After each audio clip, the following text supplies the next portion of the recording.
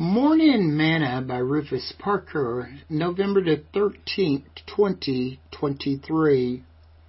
Ingratitude. For I am not ashamed of the gospel of Christ, for it is the power of God unto salvation to everyone that believeth, to the Jew first and also to the Greek. For therein is the righteousness of God revealed from faith to faith, as it is written, the just shall live by faith. For the wrath of God is revealed from heaven against all ungodliness and unrighteousness of men who hold the truth in unrighteousness, because that which may be known of God is manifested in them, for God hath shown it unto them. For the invisible things of him from the creation of the world are clearly seen, being understood by the things that are made, even his eternal power and Godhead, so that they are without excuse. Because that when they knew God, they glorified him not as God, neither were thankful, but became vain in their imaginations, and their foolish heart was darkened. Romans chapter 1, verse 16 through verse 21. Today's morsel. Ingratitude can have an evil impact on our lives if we're not careful. If we're not careful, we can start to think that everything that we have and own, not to mention our strength and abilities, are of our own doing. One of the greatest revelations you can ever receive is that when God reveals himself to you. Because everything that we'll ever do that is good will flow from our understanding of that truth. Daily I give God thanks because he has revealed who he is to me. Over 38 years ago, he revealed himself to me. And from the moment of that revelation and my acceptance of it, my life has been filled with blessings and with overflowing strength and continuous joy. When people ask me how I am doing, my reply is always, I am blessed and highly favored of the Lord. I am so thankful for truth.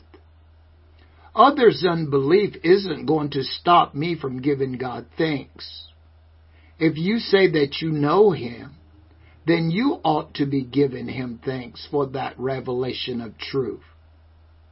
Paul says that when Israel knew God, they did not glorify him as God, and neither were they thankful. And he addressed the fallout of that ingratitude.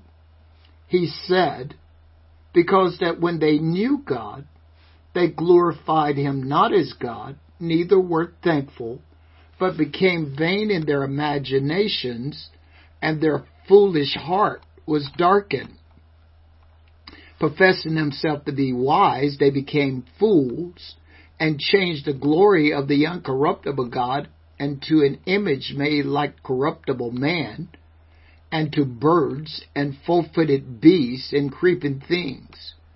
Wherefore God also gave them up to uncleanness through the lust of their own hearts, to dishonor their own bodies between themselves, who changed the truth of God into a lie, and worshipped and served the creature more than the Creator, who is blessed forever.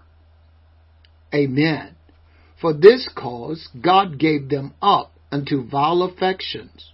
For even the women did change the natural use, and to that which is against nature.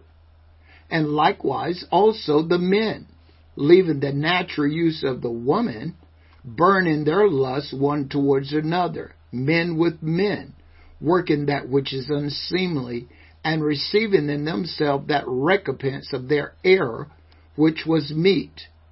And even as they did not like to retain God in their knowledge, God gave them over to a reprobate mind, to do those things which are not convenient, being filled with all unrighteousness, fornication, wickedness, covetousness, maliciousness, full of envy, murder, debate, deceit, malignity, whispers, backbiters, haters of God, despiteful, proud, boasters, inventors of evil things, disobedient to parents, without understanding, covetous breakers, without natural affection, implacable, unmerciful, who knowing the judgment of God, that they which commit such things are worthy of death, not only do the same, but have pleasure in them that do them. Romans chapter 1, verses 21 through 32. Let me encourage you. Maintain a thankful heart, or you could have a lot of evil coming against you. Sing this song with me today. Thanks, thanks, I give you thanks for all you have done. I am so blessed, my soul has found rest. Oh Lord, I give you thanks.